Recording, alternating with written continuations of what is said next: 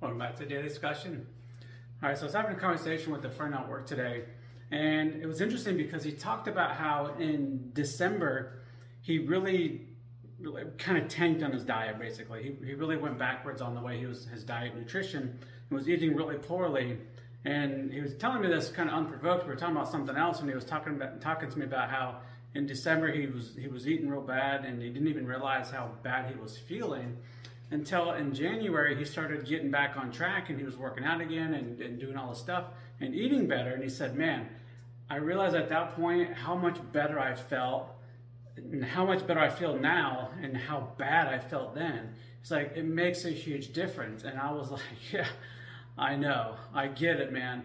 And so we then started to strategize a little bit, talk about how if you want to do that, but sometimes what happens is you get off track because families or friends or whoever you're hanging out with takes food as a social event.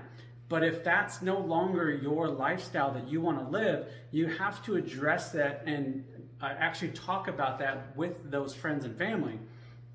And it only becomes awkward if they make it that themselves, because awkward's more of an internal feeling rather than an actual situation.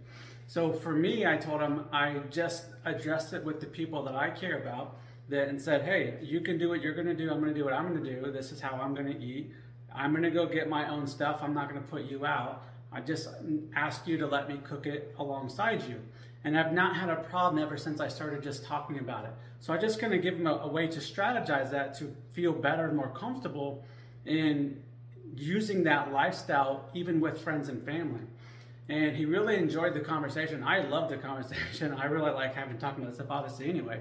But it was actually really incredible to hear somebody else just come out and just outright tell me how much eating poorly or actually getting back on track to where he wants to, how much he could tell the difference it cost him in terms of just waking up in the middle of the night for no reason, not getting good enough sleep, just kind of feeling crummy all the time. So it's just really interesting. I just thought I'd share that because it really does matter, and a lot of people don't think it because they just haven't got to the point where they've felt better long enough to understand where the difference is. So give it a try sometime, and if you really want to dial it in and kind of talk about it, reach out. Let's have a conversation.